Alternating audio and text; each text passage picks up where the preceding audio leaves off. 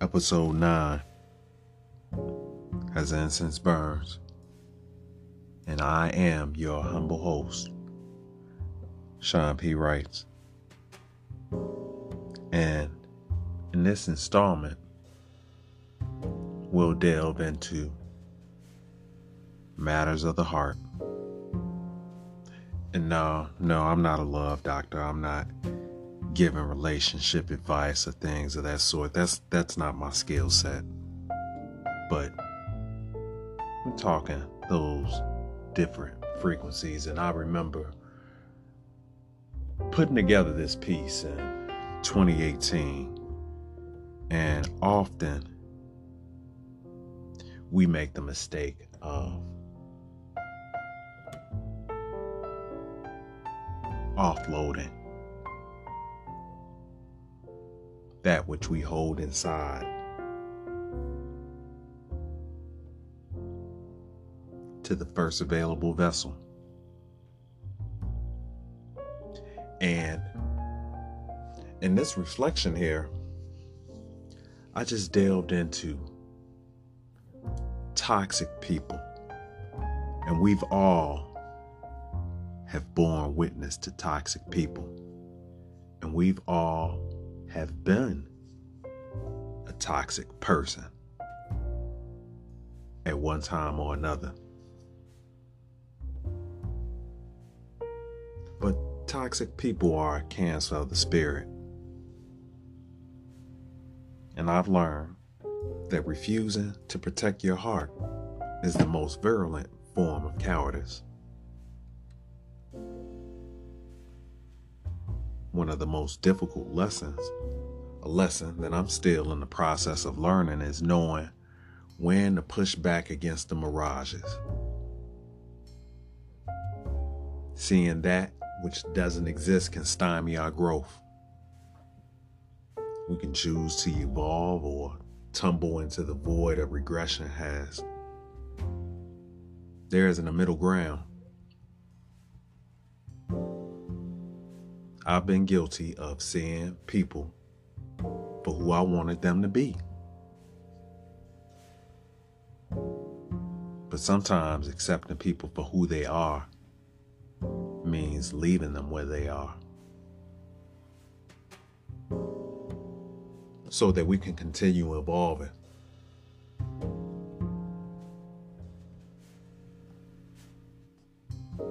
Now,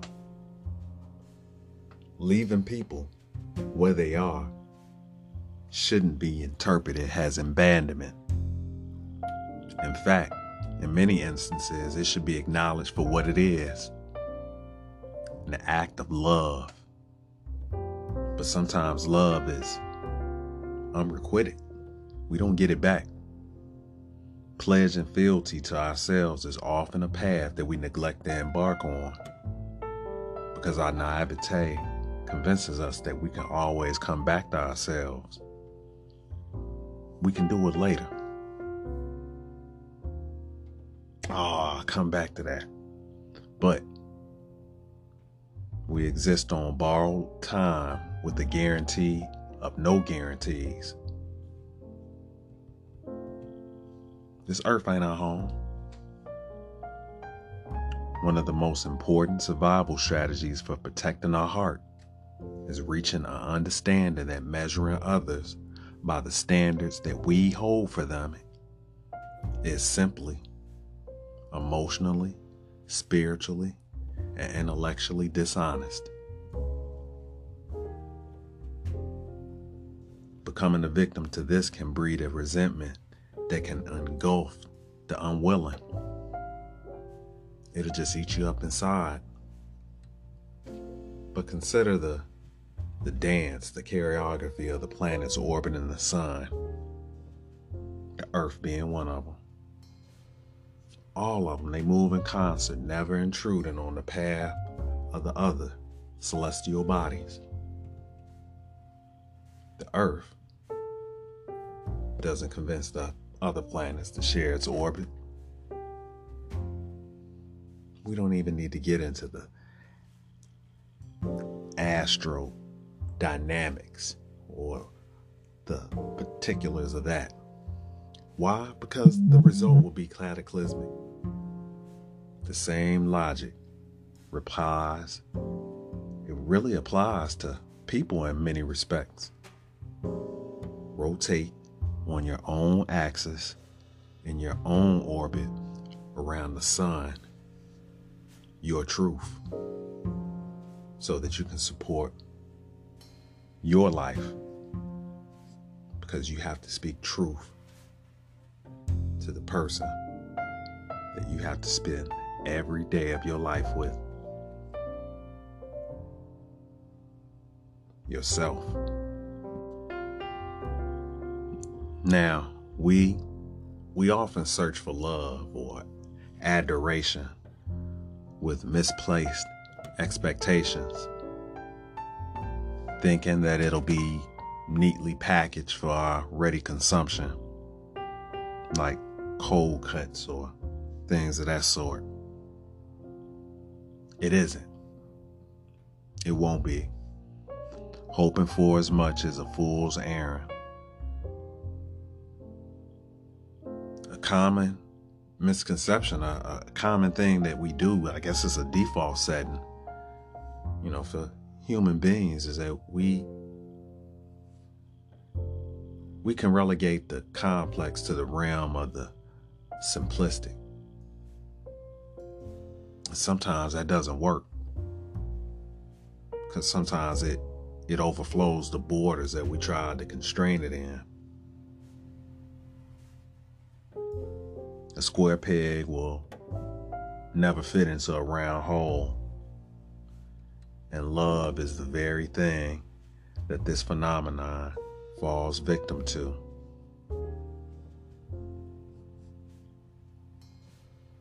We treat protecting our heart as an afterthought instead of a survival strategy. Love is an essential element of our humanity.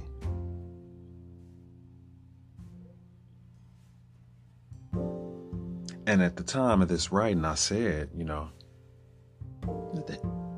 that this is the very thing that separates us from the animals. 3 years later, I'm not sure about that. So much has happened. But love is energy. Consider this.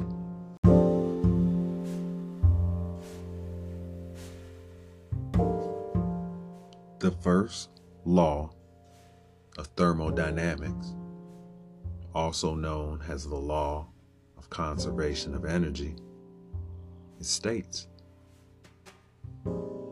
energy can neither be created nor destroyed. Energy can only be transferred or changed from one form to another. Could it be that if we were able to apply this equation against what we think we know about love, that the clarity that we assume isn't ours to be had could finally be within our grasp? We walk this earth on borrowed time, eventually bearing witness to losing those whose love has served to define us.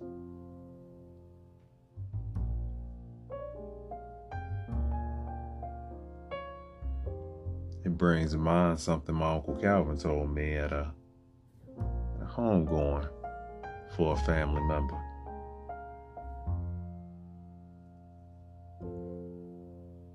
And I was despondent.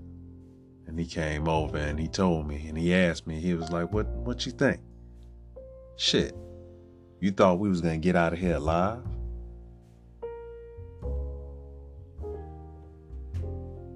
And we mourn. But should we? Energy can't be destroyed, can it?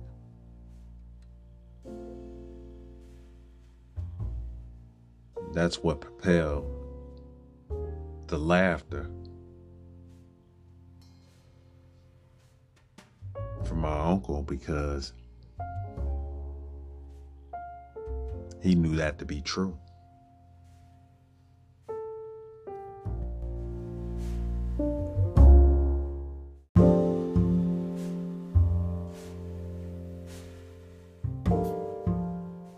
Now, we can stay in the same neighborhood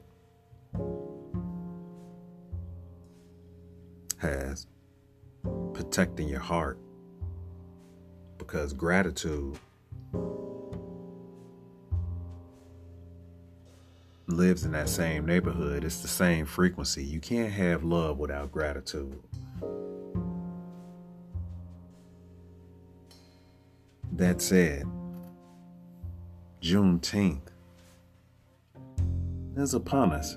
It isn't here at the time of this recording, but we're going to pivot into that because we're going to get an early start on it.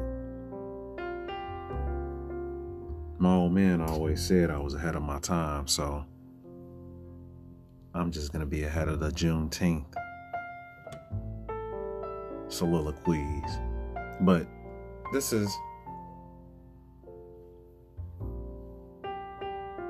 piece here, this piece of gratitude, I actually wrote this in 2019, and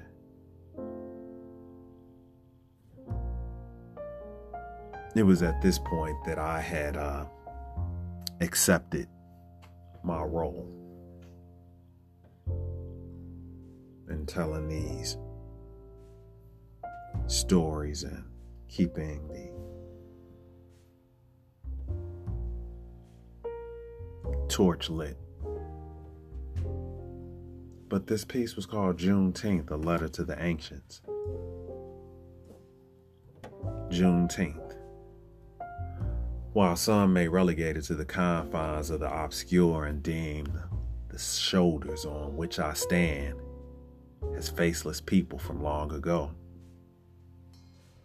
I don't have that luxury. I have to keep the torch lit as those faces stare back at me with the weight of purpose. I did not have the honor of meeting you all, but the universe seems to have told me otherwise, whispering compelling affirmations that you have made my acquaintance before. From the edges of age photos, your gazes have met mine and given a mandate. One that I struggled to elude, but it was not to be.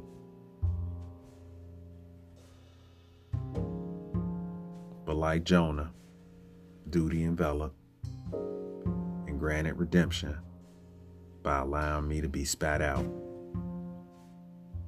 under the condition that I keep the torch lit as I follow those tangled web of history that allowed me and my ilk to be.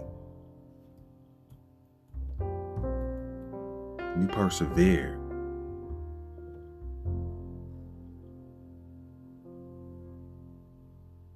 So that we could be.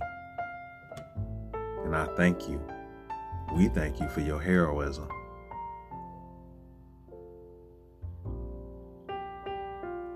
I've wondered about your thoughts of freedom as you swirled about in the tumult, rejecting notions of chattel. Some of you taking up arms as soldiers in civil war to affirm your humanity in the face of the inhumane.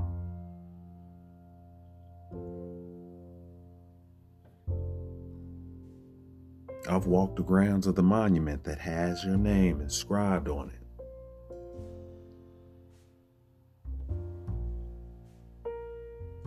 To the ancients,